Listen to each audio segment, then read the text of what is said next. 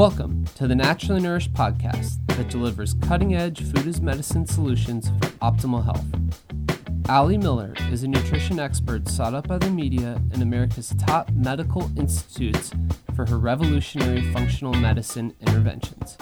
From disease treatment to prevention, every episode will empower you with ways to put yourself back in control of your health. Please note, the topics discussed are for educational purposes only. Now welcome, integrative dietitians Ali Miller and her co-host Becky Yu. Hello everyone, welcome back to the Naturally Nourished podcast. You are joining us for episode 42, our shift from a vegan diet. For those of you who are loyal listeners, you probably heard in the intro song that I have a new co-host. Let's all welcome Becky Yu. Hi guys. So Becky is no newcomer to the Naturally Nourished brand. She's actually been on staff for a little over 3 years, almost 4 years now. Sounds about right. Yes. And for those of you that have been active on the blog or purchased the Naturally Nourished cookbook, Becky has been the photographer and also resident blogger, doing recipe development, photos for foods, and also working with clients, doing a lot of advanced meal planning and food as medicine interventions. She is in her last month. Weeks. Oh my It's gosh. coming. It's happening. Last couple whatevers of her dietetic internship, and will be my dietitian on staff in the Houston area. So welcome, Becky. How about you tell listeners a little bit about your background, and then we'll get rocking with today's topic. Sure. So like Ali said, I've been with Naturally Nourished kind of in the background, getting to eat a lot of tasty food, photograph a lot of tasty food for about 3.5, 4 years now. Prior to that, I had opened a couple of juice bars, and I think we'll get into that when we get into our topic today. Perfect timely with the Yes. topic. Yeah, that's kind of why we chose it. But nutrition definitely was a second career for me, and it's taken a while to get to the point of actually getting my RD. So I'm so excited to be joining you on the podcast as a co-host, and also to start seeing patients in office this summer. Awesome. So since it's been a little bit, I think a month and a half or so from our last episode, I want to catch you all up to speed. As you guys know, I'm not one for banter. I like to jam-pack all of the minutes that I have with y'all with functional medicine and geeky science talk and delicious food recommendations and such. But I want to, dig deeper into any of your curiosity of where I've been and how Becky came about and some of the transitions that I've been going through. For those of you that know and have listened to episodes, I have now a 1-year-old. Holy cow, Stella turned 1 last week. And so it's been quite the process in postpartum transition, being a business owner, having weekly and then becoming bi-weekly TV segments and media presence, the podcast, addressing all things on Ali Miller RD, product development, and so many hats to wear. So I think that there was this organic, intense calling within me when I had Stella to live with authenticity and integrity. And we'll go through a little bit today in my transition with the vegan diet and role of autoimmune disease. But there's such a connection, as you may know, of the autoimmune conditions and stress. And I was kind of getting to the point of waking up each day thinking, what am I going to suck at? Am I going to suck at being a wife? Am I going to suck at being a mother? Am I going to suck at being a boss? Am I going to suck at being a practitioner? And so I think that was enough to say, what can I thrive in? What is my passion and my bliss? And what is diverting me from that? So I made quite the transition in April, the end of March, early April, and my husband Brady and Stella and I took 53 days on the road.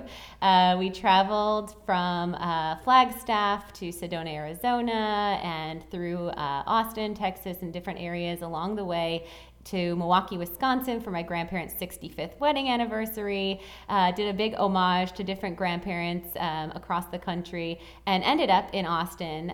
We knew that was going to be our destination. It wasn't just total rambling and, vagabond-like travel.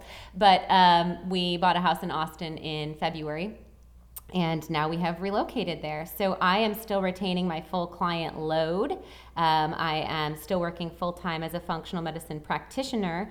And I will still be doing all things Allie Miller RD as far as bringing out content and rich information that is hopefully somewhat cutting edge and fun for you guys to listen to create a lot of those aha connections of dysfunction in your body and how we can treat dysfunction from the root cause using functional medicine and food as medicine interventions. So I look forward to digging deeper into my bliss and alleviating myself of the many hats of the boss lady role of dealing with credit card terminal drama and bookkeeping, and I'll still have to do a little bit of that, but I think Brady will help. And HR stuff, paid vacation days and sick days and staff drama. I ended up having some embezzlement drama at my office, and that was kind of also the straw that broke the camel's back. So Miss Becky Yu is going to be taking over my Houston location as far as being the integrative dietitian on staff seeing clients, and I will be doing a solely virtual practice in Austin. I think that catches people up to speed. I think it does. And I think we could do a whole episode on this living your bliss and de-stressing and recalibration. So maybe we will in the future. Yes, I swear there's something, fill in all the blank cliches of the changes that happen organically as a mother, whether they're hormonally or innate. But there is this deep yearning spine-like drive when your baby's hungry, or when you just need to stop and belly laugh, or when you need to stare at a flower, or when you need to watch the clouds pass. And it's been really awesome having Stella pull me back to that level of authenticity and knowing when enough is enough and kind of rerouting. So I think we will do an episode. I'm calling it now. Something about living your bliss, maybe living your bliss and Allie's recalibration, and probably also another one on postpartum nutrition and care, and so much more fun to come. I love it. So let's get started on today's topic, which we kind of entitled Becoming a Recovering Vegan. I'm not sure if it'll be published as that because I don't want to get hate mail, and I think it could happen. It could happen. But sometimes doesn't that mean you're doing the right thing? I think it does, and I definitely have seen, since I've progressed from veganism, some unfollows on my Instagram and some comments on Facebook when I post those videos of meat. Yeah, I know the first time that I posted myself eating heart, I got a little bit of hate mail myself. But yes, so it may be called Shift from Vegan, but this is a fun topic that actually Becky's husband pitched for us as our first topic to do together. And I tend to kind of keep tallies on my tool belt of vegans that I recover, or those that I can transfer into eating more of an omnivore-like diet. And again, no hate for those of you that the vegan diet works well. That's fantastic. I do work with vegan clients. However, we will talk today about some of the pitfalls. There's also pitfalls of a paleo diet. So there can be pitfalls in any way, shape, or form. Balance is definitely the key. Absolutely. And I think I'm one of those notches in your belt. I don't know if you can claim me or my husband can, but I don't know. I'll take a little bit. I'll take a little bit. I know Carly too. I remember the first time we met when she was a student and we were eating at the Down House. She was like, "Wait, you're getting a grass-fed burger?" And I was like, "Well, it's grass-fed." And we had this whole thing. And she just looked and said, "I'll order one of those too." And I think she was totally vegetarian at the time, so it's pretty crazy. That's awesome. So many. So let's talk actually first, because I think my story is quite robust. Let's talk about your transition, Becky. And you kind of briefly mentioned the juice bar thing. So during that time, I'm assuming you were a vegan, and maybe let's talk about kind of your nutrition history, I suppose, and the process. Sure.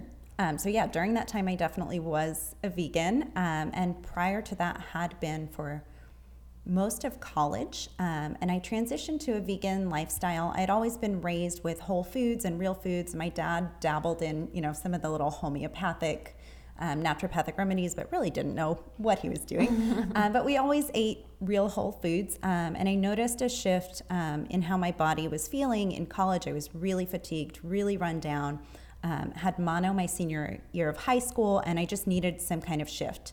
And I remember I read, I don't know what book it was, but some kind of vegan manifesto, and it kind of spurred this curiosity in me. Joel Fuhrman, Eat to Live. No. It might have been that one. I'm not recalling. That one's pretty powerful. Yeah. Mm-hmm. I would call it maybe vegan propaganda at this point. Okay. But again, no hate. We all been there. But so I read this book and decided to try the vegan diet for what I would consider first and foremost health reasons. Also, definitely there was a sustainability aspect in there. I really thought I was doing the right thing for my body. And the first couple of years, I was doing really, really well. I felt amazing. And I probably now would attribute that to just adding more, vegetables and phytonutrients and antioxidants and kind of that detox and cleanse from a more processed lifestyle. So through college, I did the vegan thing. I was running 20 plus mile long runs and doing great. And then things started to shift as I moved to Houston with Teach for America. I was a preschool teacher, and I just found my energy totally zapped. My adrenals were just crying out for help. And protein. Yeah, and protein. And fat. Yep. So after that, I helped to manage some of the local farmers markets through Urban Harvest. Still vegan at the time, but I was starting to meet these local farmers and wouldn't go to the pasture-raised pork booth, and because I felt a little guilty that I didn't eat his products. But I remember at Bastille there was and I still regret this every day. Not every day. That's a little dramatic. I still regret this a couple times a year, much more accurate. There was a raw dairy farmer that did a lecture for us, and I opted out of the tasting. And she used calendula on when it was goats. I believe it was goat dairy farmer, and it was raw goat milk. And she did a raw goat kefir, a raw goat milk, and I do consume raw milk now.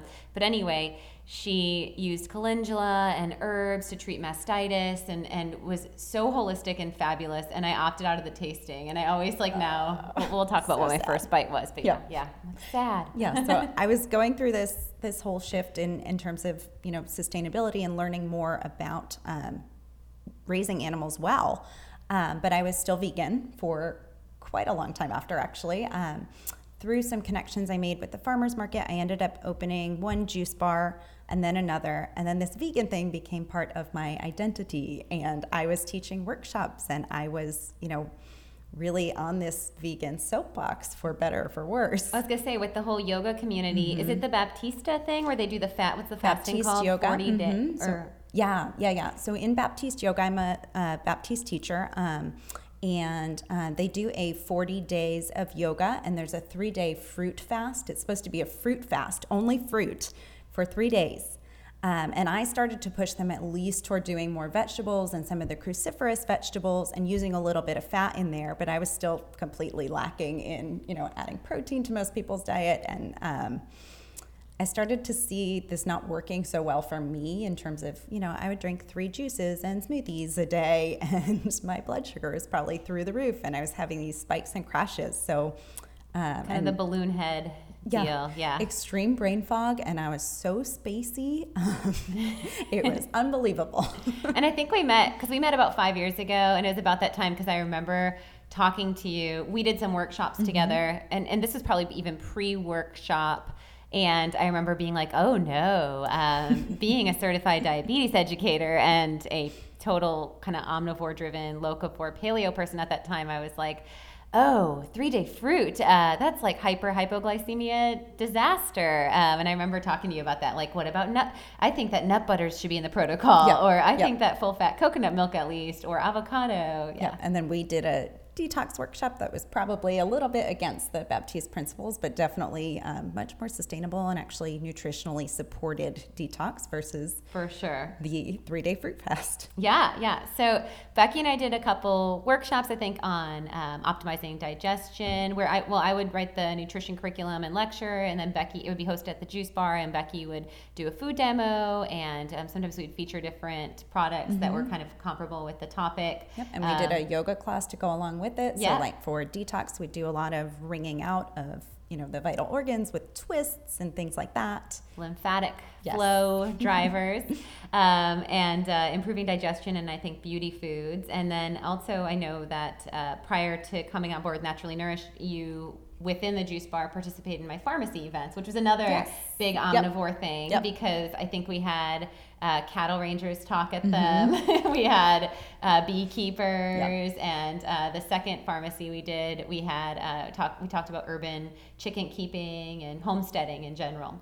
So, and I think, but at that time, I think you had converted. I think I was definitely doing honey.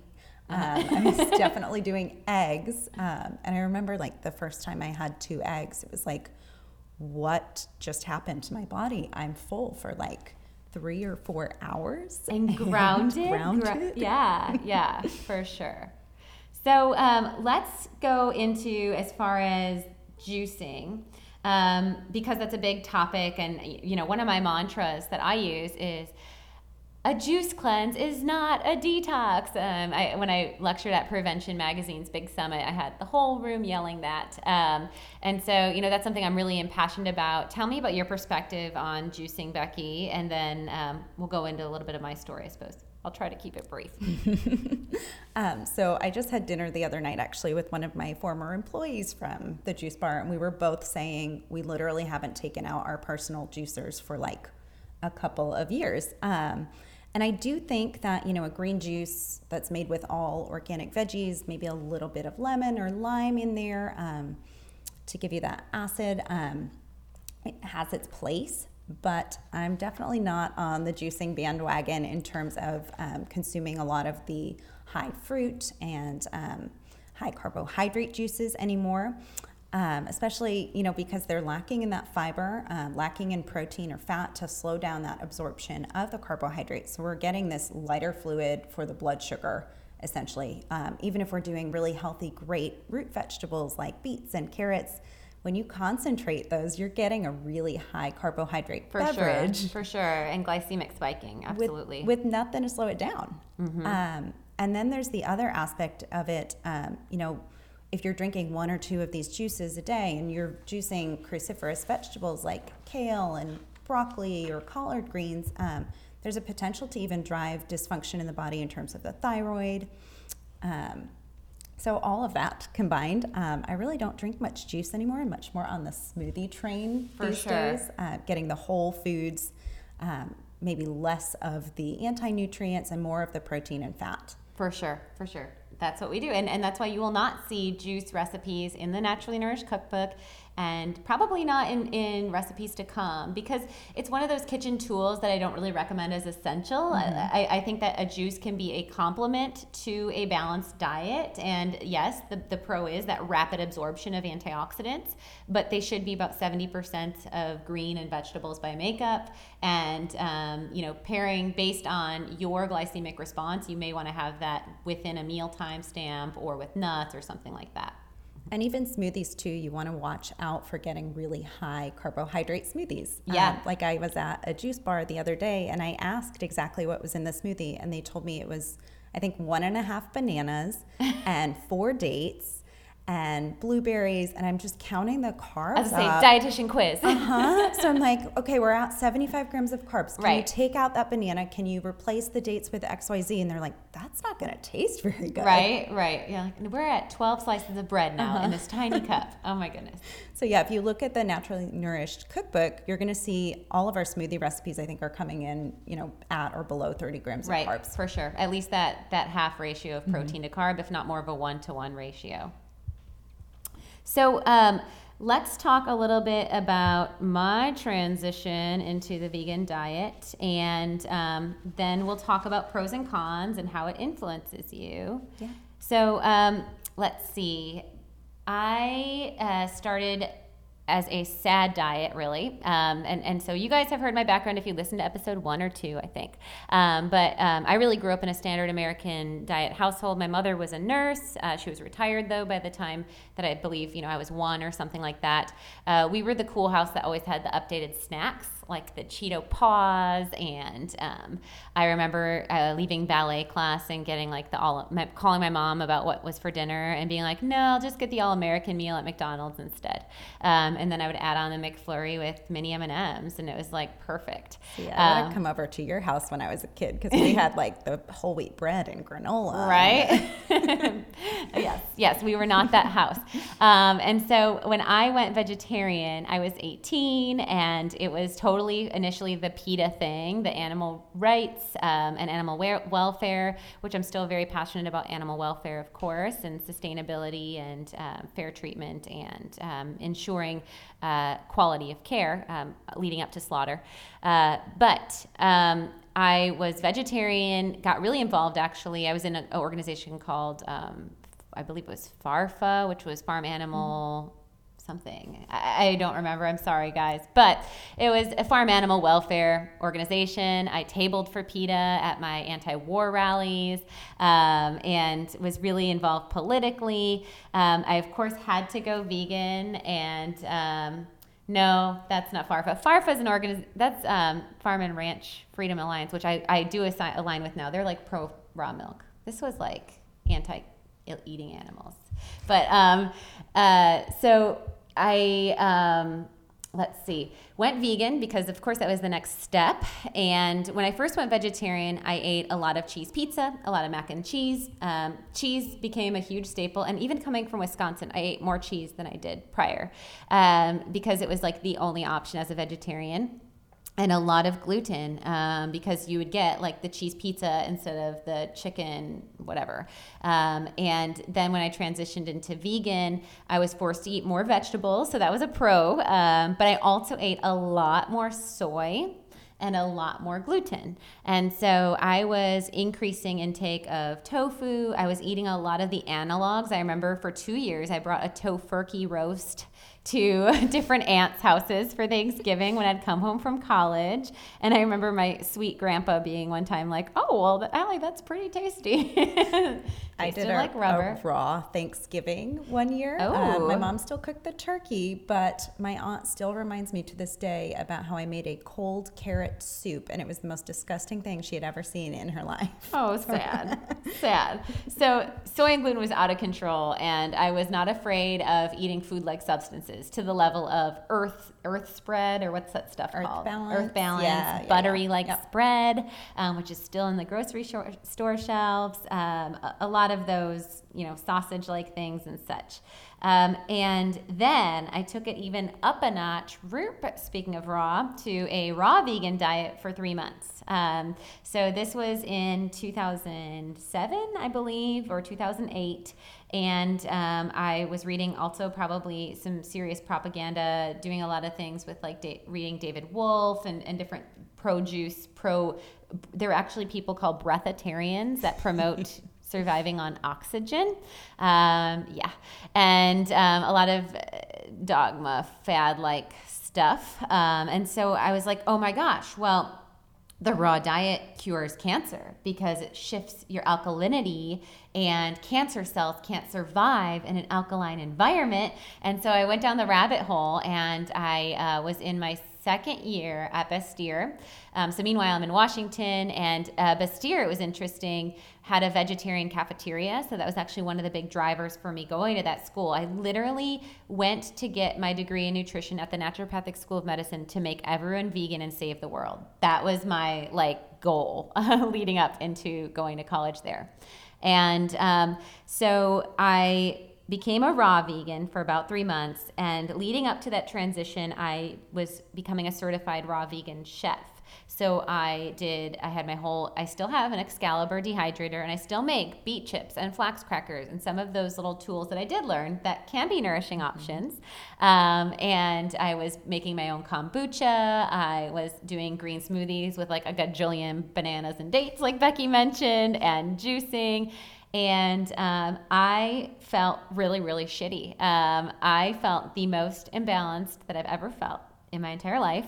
I was living in Washington. I do have Raynaud's disease or syndrome, and I have autoimmune disease, endometriosis, and an elevated ANA of some unknown vasculitis stuff.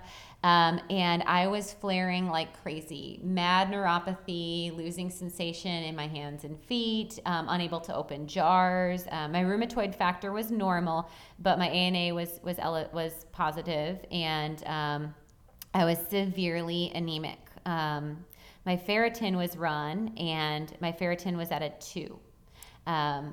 Which is super low. It can go upwards into the hundreds plus. And I was at a 2.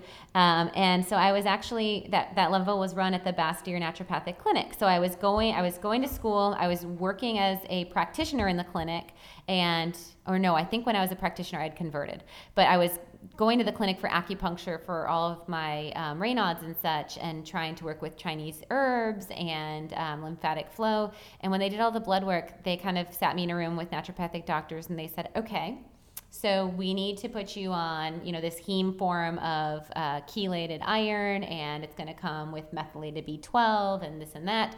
And these are nutrients that you're not getting from your diet. Be that your background is in nutrition, we want to have the conversation with you of whether you're open to using food to also support your nutritional deficiencies. So let's talk a little bit more about the autoimmune connection there. Yeah. And, you were seeking health, you were seeking this optimal diet, but you were actually driving your body into further imbalance. Let's talk a little bit more about the connection there, maybe the soy and the gluten. Yeah, I think so many things. My mom has Hashimoto's, and I have an elevated TPO, so I haven't fully broken into Hashi's, but soy has a huge connection of being a negative influence on the thyroid gland. It definitely interferes with thyroid hormone production and thyroid hormone binding and the utilization and conversion. And so the high soy leading up to this. Now, the good thing of the raw diet was pretty low in soy. I think the only food that was allowed was like the Bragg's liquid aminos, which is soy-based. It's fermented soybean.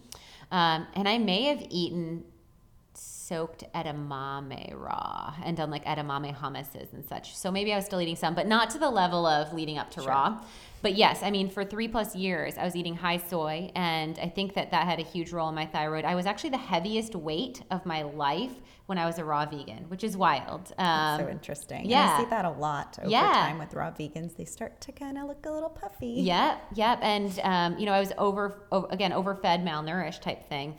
And the gluten, also contributing heavily to leaky gut and also bumping up that thyroid peroxidase.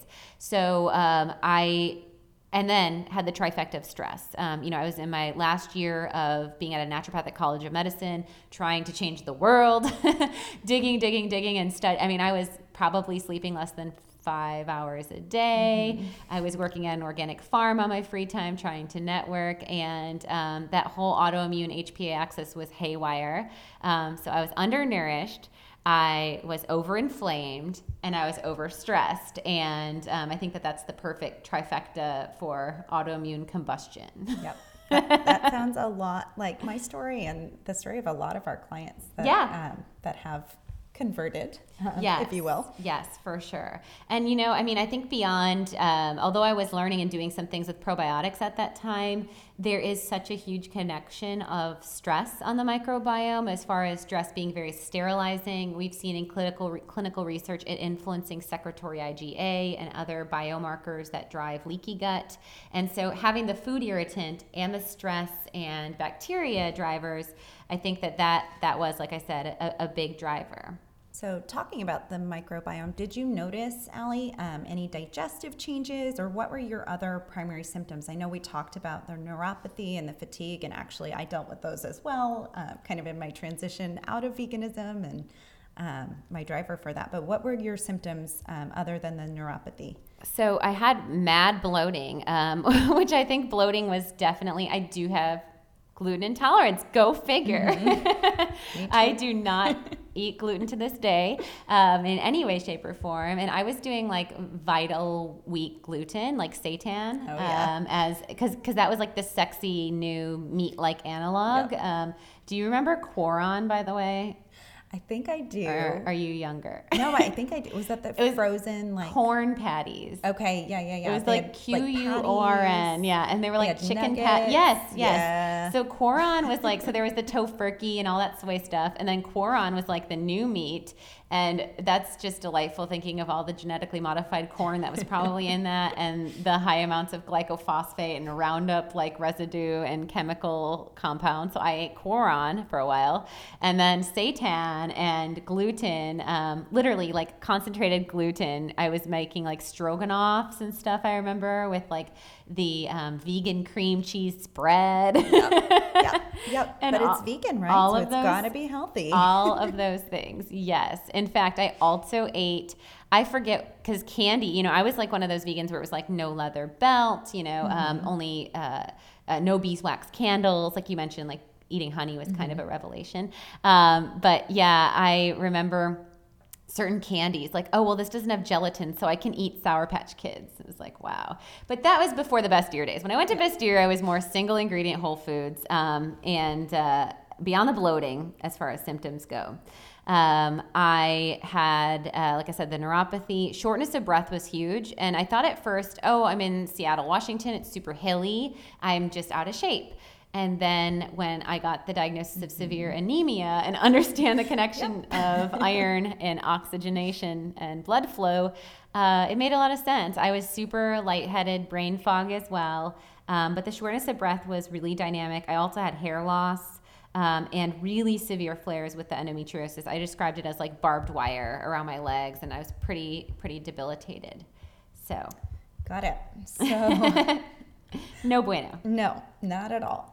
So you mentioned Bastyr kind of being the vegetarian cafe, kind of being a driver for you to go there, and going in thinking you were going to change the world by being a vegan.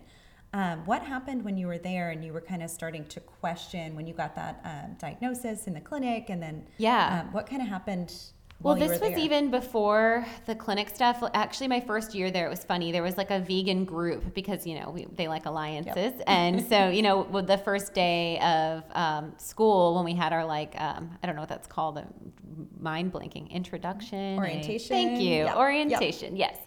In the orientation, I literally think I stood up and I described, like, a vegan was like one word and a 5-word description. Like, my name is Allie. I had a different last name at the time, Sadowski, and I am a vegan, and I'm really into using nutrition to promote whatever. So we all kind of like identified each other and congregated, and yet in classes, a lot of professors would question me, like especially about things like that Earth Balance margarine like spread. They would say, let's look at the ingredients in here and let's count how many ingredients there are. And do you know that in Redmond, Washington, you can get butter churned up the road by grass-fed cows? And do you know that you can get eggs, and that eggs, I for some reason didn't understand that eggs were non-fertilized if we were consuming them. So there was literally no harm done, that it was just the passing of the hen, an unfertilized egg. And they used to do candling, and now they keep the rooster away, and we know there's no chickens in them. Yep. So all these little things where they would kind of just question me, and it all came down to what is a whole food. That was a huge element of my education at Bastyr, and continues to be in my clinical practice. Can you identify all of its edible parts, or what of its edible parts have been removed since harvest? Can you identify or imagine it growing? And some of those things you could not identify growing, and a lot of processing had occurred to make those analog-like products. And so I started to really think about it, and I started to think about even sustainability. At that time, coconut oil, they were talking about even, how far does coconut oil have to travel? So maybe that's a single ingredient, but let's talk about the sustainability. Let's talk about fair trade. Let's talk about how the workers and the harvesters are being treated, and the contamination factors and irradiation processing when it's being flown over here. So it really made me question and be mindful of, if I'm into organics. My husband Brady was an organic farmer at the time. And so, like you mentioned, Becky, with the farmer's market connection, there's that ingrained connection to eating locally grown vegetables, and the role that compost and animal manure plays, and chickens, and the whole life cycle in a sustainability food model. And there's really no such thing without animals. It's a part of the food chain. And so I started to kind of bring that into my ethos and question that. And my husband started eating animal proteins. And then when I got the diagnosis, I was pretty mindful of I can do this with food. So what other labs, Allie, you mentioned the ferritin, but what other labs should a vegan or vegetarian be mindful of getting run either with their practitioner or? Yeah. So labs to look at. So ferritin is going to be a sensitive marker of your iron. You can also look at transferrin, which is the carrier protein for iron storage. Ferritin is your iron storage in your body. And then that looks a little deeper than your hemoglobin and hematocrit, which would be in a CBC or a complete blood count. Also running your MMA, which is a marker of your B12. Looking at homocysteine, which will play a role as homocysteine tends to build up in the body when we don't have ample function of methylfolate and methyl B12, those bioavailable forms of those B vitamins, which are really only in the biological form or animal-based forms. Vitamin D is a really good one that we don't get a lot of sources of in the vegan or vegetarian diet. I like to now run a micronutrient test at my practice, which uses white blood cell proliferation. Fancy talk for basically looking at more of a 3-month storage capacity of nutrients versus what's just floating through the serum. So it's so interesting when clients say, oh, my doctor ran all these labs, and it's like just a comp and a CBC. Mm-hmm. I'm sure you see that all the time. So an actual micronutrient test, and we'll put a link on this episode's show notes about how you can do that if you're interested. But it'll look at 35 different vitamins, minerals, and antioxidants, and it speaks to more of the storage capacity and the functionality of them in your body versus, again, what's just kind of a snapshot. So we actually ran this right when I was transitioning. Okay. I don't know if you remember reviewing this lab with me, but it was right when I was transitioning. I had just started eating eggs, and we were like, oh, I wish I had gotten this a little bit sooner, actually, to see the true markers of deficiency. But my B12 was functionally deficient, and all of my B vitamins, I think, were borderline as well. And especially that B12 one, that's one that our body, we have a pretty good storage capacity for a couple of years, correct, on B12? Yes.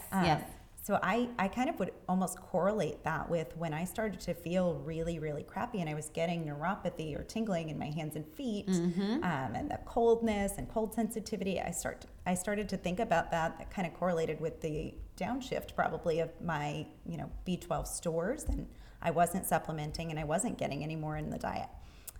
So I've run that panel since, and I'm no longer functionally deficient in anything, which is a gold star. Yeah. An omnivore diet. Yes. That's fantastic. It's so cool to see those metrics. I recommend running it annually as just kind of like a health check-in. And then other labs you may want to look at is like a thyroid comprehensive, which would be different than just your TSH, your T3, and your T4. This would also include, as I referenced, that TPO, or looking at inflammation in the gland or autoimmune activity. You can learn more about that in our specific, we have an actual episode on thyroid health, so definitely check that out if you're interested. C-reactive protein and SED rate to check on inflammation is always important. And then maybe that hemoglobin A1C to look at a 3-month average of your blood sugar levels if you're doing all those crazy juices and smoothies. Mm-hmm. Yep, my A1C was definitely high at that point in time as well. So do you think the vegan diet, though, works well for some people or for some point in time?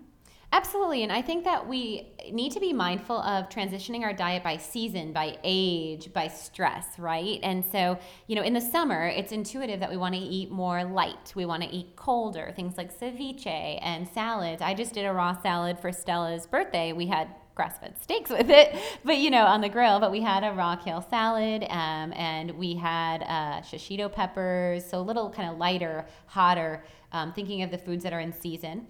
And with that being said, some individuals, especially I think you referenced this, Becky, you did feel better in the beginning of the diet, probably because you were getting more antioxidants, more phytocompounds, maybe more superfoods, things like camu and things like cacao powder in the raw form and turmeric and some of these buzzworthy foods that we still incorporate in our daily practice. But I think that the vegan diet can help you to focus on that when you remove a lot of gunk. And so as a transitional diet, I think it can be helpful, and especially if you're getting higher fiber and higher healthy fats. But, as we mentioned, there's definitely some elements of distress and pitfalls too. Yep. So what are the pitfalls? What are the things to watch out for if we are doing a vegan or even vegetarian diet? Well, the biggest one that's hard for people to understand is low bioavailable nutrients. So, and I think we talked about this too in kind of your transitional state. You know, a lot of people will talk about the omega-3s in flaxseed, or the omega-3s in other nuts and seeds like walnuts or algae and things like that. Well, the liver and kidneys have to do this process. It's a 16 and 18 step process to make activated EPA and DHA. And they use elongase and desaturase from that ALA omega-3 all the way down to convert it into EPA and DHA. Whereas when you consume it from fish oil, you're actually getting the active EPA DHA because the fish is doing that work in their organelle for you. And I always joke that living in a dirty world, which is just inevitable with 6 billion plus pounds of toxins released per year, our liver and kidneys have a lot of other things to do. So they don't need to be focusing on that elongase and desaturase of our omega chain. They need to be upregulating detoxification processes. So you get things more bioavailable, so that there's more bioavailable omega-3s. There's actually nutrients that you can't get, like some of the limiting amino acids in the vegan diet, and also things like conjugated linoleic acids, which are types of fats that have been shown to inhibit tumor activity in the body. That was a big fight I had when I was doing research for MD Anderson and promoting grass-fed beef, because the American Cancer Society or one of the CAM type guidelines is low red meat. And I remember saying, well, there's been no evidence of research from grass-fed meats to be pro-inflammatory. And I had all these studies on omega-3 levels that shift once the cows go from pasture to corn-fed, and how if it's 100% grass-fed, it's a beneficial fuel source. So things like that the animals make. And then even one more nutrient that's more bioavailable is iron, of course. So there's the ferric and ferrous forms, and we really want to have the activated heme versus non-heme, and you get your non-heme form in your vegetables, and you can use things like vitamin C to convert that ferric to ferrous. So like when you're cooking spinach, which we think of from Popeye with iron, adding lemon to that helps to activate and increase the absorption of iron, but you're still getting, I think it's more than 30 times bioavailability of iron in salmon, in heme-based iron or animal-based iron from blood, honestly, so steak and things like that. So there's that bioavailability.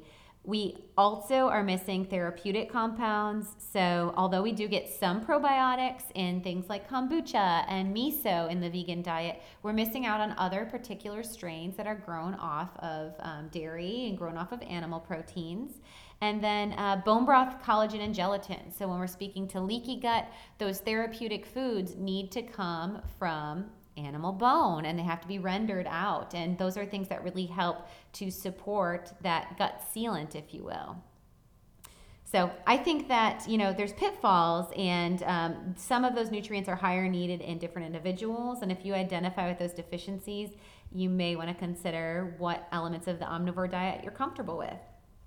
Got it. So that's a lot to keep in mind. And we're thinking about, comparing even like gram, cup for cup or whatever of broccoli. Oh my gosh, yes. I hear that argument still, and I used to make that argument, but thinking about the conversion in the body is what we need to think about, not the amount of grams or, percentage of these nutrients. It's actually the conversion factor in the body. Right. So are you actually able to absorb, as Becky mentioned, because a lot of plants, the other thing that you'll hear is anti-nutrients. And so, for instance, the whole argument, or a big argument, I guess, of the paleo diet, of the legumes and grains having these lectins or these anti-nutrients that block the absorption, and that's why we need to soak our nuts and seeds before consumption. Breaking down these natural plant defenders from not allowing us to gain nourishment from them is a huge piece. And when we're going to plant-based proteins, often, 100% actually of them are not pure protein like you'd get from an animal source. So that's a common thing I'm working with clients on that are looking to balance their macros. It's like, well, yes, you can use black beans, and a cup of black beans does have 12 to 16 grams of protein, but to get minimum 60 to 80 grams of protein, your carbs are going to be off the chain, because you're getting 36 grams of carbs for that 12 grams of protein in that cup of beans. And so when you're eating 12 grams of protein in chicken breast, that's less than 2 ounces with 0 grams of carbs. And carbs find us, and y'all know that because you've heard me lecture. So carbs find us. We don't need to look for them. So definitely that's another pitfall I'd say is higher carbohydrate intake in the vegan diet or vegetarian even diet, and typically coming from pro-inflammatory sources of soy or gluten. Right, and I've seen vegans or vegetarians try to do something like a candida cleanse, or even try, hearing all about ketosis and the benefits and asking if they could possibly do that. And it's like, not really. Right. If you're using a supplemental protein powder, yes, but then are you eating whole foods? Right. So it comes back to that whole argument. Right. Absolutely. So let's talk about other things to consider when transitioning from a vegan diet. So things you want to consider, and I guess I'll go back to my transition. So, I determined that I was bound and determined if I'm going to use food as medicine as my practice and my mantra, I need to do it myself, and I need to really understand what it feels like. And so I literally remember feeling a really heavy weight on my drive home of this decision of, okay, I'm gonna jump off the diving board. And so I started with adding actually raw egg yolks to my smoothies. Big step. And so I went up the road literally in Redmond, Washington to a local cider place that had chickens and talked to them. I talked to their chickens, probably too long, probably looked like a crazy chicken lady. And I was going through I think it was 24 egg yolks a week that I was cracking raw because I didn't want to denature anything into my smoothies. And then I started actually eating the eggs. So then I was doing frittatas and scrambles. I was doing a seaweed vegetable foraging trip in Vashon Islands of the San Juan Islands. Pretty hippie awesome. We were distilling our own sea salt and really in deep. Hardcore. I was foraging for sea vegetables and kelp and things like that. And out there we caught oysters, raw oysters in the sand beds. They actually shoot out water from the sand and you can just dig them up. You probably know that from the East Coast, but yeah, I thought that was really phenomenal. And I had opened into eggs at that point. So I'm at this camp trip and everyone's literally shucking them and eating them on the beach. And I'm like, whoa, I could try that. So I tried oysters, and then I was bringing in wild salmon, and I thought, okay, I'm comfortable here. I'm going to do salmon and fish and then the eggs and then maybe some raw dairy. But it was funny, one night I was cramming for an exam, I don't know what topic, and Brady, my husband, had the cast iron out and some ghee, and I was like that cat in the cartoons where literally the smell slowly traveled. He was cooking steak, I don't know if I mentioned that, but he's searing steak, and of course you hear that tsh of the steak hitting the pan, and all the nostalgia started just flowing through me, and I feel the fumes traveled into the room that I was studying and pulled me. I levitated out, and literally before he could even take a bite, I was halfway done with the steak. I took a knife and a fork too, and was just pretty animalistic and ravenous. And from there, I just never looked back. Yep. I know that I had talked to before that though, because I was considering eating cow and grass-fed beef. I had talked to a rancher about slaughter, and we actually had a rancher talk to us at Bastyr as well. Again, they were really into the kind of pushing your envelope. And I didn't know that they used these air pressure guns to stun the cows before slaughter. And there was actually a rancher that did acupressure on their cows because it helps with the glutamine. Yeah, isn't that amazing? Super zenned out cows, they would only slaughter one at a time, so they didn't hear each other making any noise. And they would actually look at glutamine levels in the blood post-slaughter of cows that were killed. Maybe slaughter is a little harsh word. I'm sorry for you vegans. But post, I guess that's the only word I can think of, whatever. And they saw glutamine go down in the distressed cows, and that actually led to more taut or tense meat. So it's been a big driver actually of de-stressing your cows. So kind of a cool thing. Yeah. So I went right for it. I think it was a 3-month process. But for those of you that are considering it, things to consider are enzymes. So there's this whole enzyme idea of if you don't use it, you lose it. And yes, there are raw enzymes in things like papain in different tropical fruits, and bromelain, and those are proteolytic enzymes. They're great, and they can also help with digestion. But the enzymes in the body, and hydrochloric acid specifically, which is more of a pH thing, they work in a use it or lose it fashion. And so protrypsin, the pre-enzyme to break down, and pepsinogen to break down pepsin for breaking down protein, requires hydrochloric acid. And so your hydrochloric acid tends to reduce with stress. It also tends to reduce if you don't need activation of it. So really ramping up using a good enzyme. I like our product, of course, because I private labeled it and developed it, and it's called Digest Aid. It has hydrochloric acid, it has DPP-4 for gluten, it has bile to help with stimulating the emulsification of fats, and lipase for that reason as well. But it has all of these proteolytic and protein-based enzymes too. And it helps your body to kind of rev up your digestive juices. So if you're transitioning, I would definitely recommend for a couple months taking digestive enzymes prior to food, so you don't feel that heaviness. A lot of people talk about meat just sitting heavy for a while. And I've heard that as an argument too. Oh, my body just doesn't do well with it. I don't digest it well. Yes. And that being an argument to stay in that vegan or vegetarian space, or at least not delve into the, more dense meats like the beef and the pork, but actually it might just be a lack of enzymes is why your body doesn't. And if you don't use it, you lose it. That's like saying, I can't lift 30 pounds because I don't have biceps. It's like, well, you got to start with 10 and you lift it and you lift it and you lift it, and then look, you're lifting 30. So same thing. Yeah, I'll encourage people to start with ground meats because they're kind of pre-broken down or pre-digested, and then using digestive enzymes until their system really starts to surge and recognize the need. And then other things to consider when transitioning: constipation. That can definitely be seen with increase of protein in the diet across the board. So be mindful of keeping up your roughage in the diet. You can still keep your chia pudding, or you can keep your leafy greens or high fiber diet, but be mindful of that. And then bloating as well. And I think that goes back to the enzyme thing. So let's talk a little bit about, kind of in summarizing, where we are at as far as pros and cons and who this fits for. So I think we hit for y'all that, the vegan diet can be very phytonutrient dense. It can be rich in antioxidants. It can be good in fiber. And this can be a great diet approach for some of you that are looking to clean up your diet, be ingredient aware. But I definitely discourage across the board analog products. And I think Becky agrees with that for sure. 100%. So don't eat food-like substances, period, regardless of your dogma of your diet. Always eat real food. And then, over time, you want to probably encourage some of those biological sources to your comfort level to get those nutrients that are not possible to get from an all plant-based diet. Yeah. And let's talk a little bit about what some of the pitfalls of an omnivore or paleo diet can be, and what to kind of watch out for in your transition. Yes. So I think that's a good, the yin and the yang, right, baby? So, there's pros and cons. And I think we see this a lot with definitely like the keto diet. I'm a huge proponent of ketosis as well. The keto diet is actually higher fat than it is protein. That's a little bit of a misconception for some. It's not like Atkins where it's unlimited protein, but it's a higher protein diet. And we tend to think of a lot of saturated fats and things like bacon.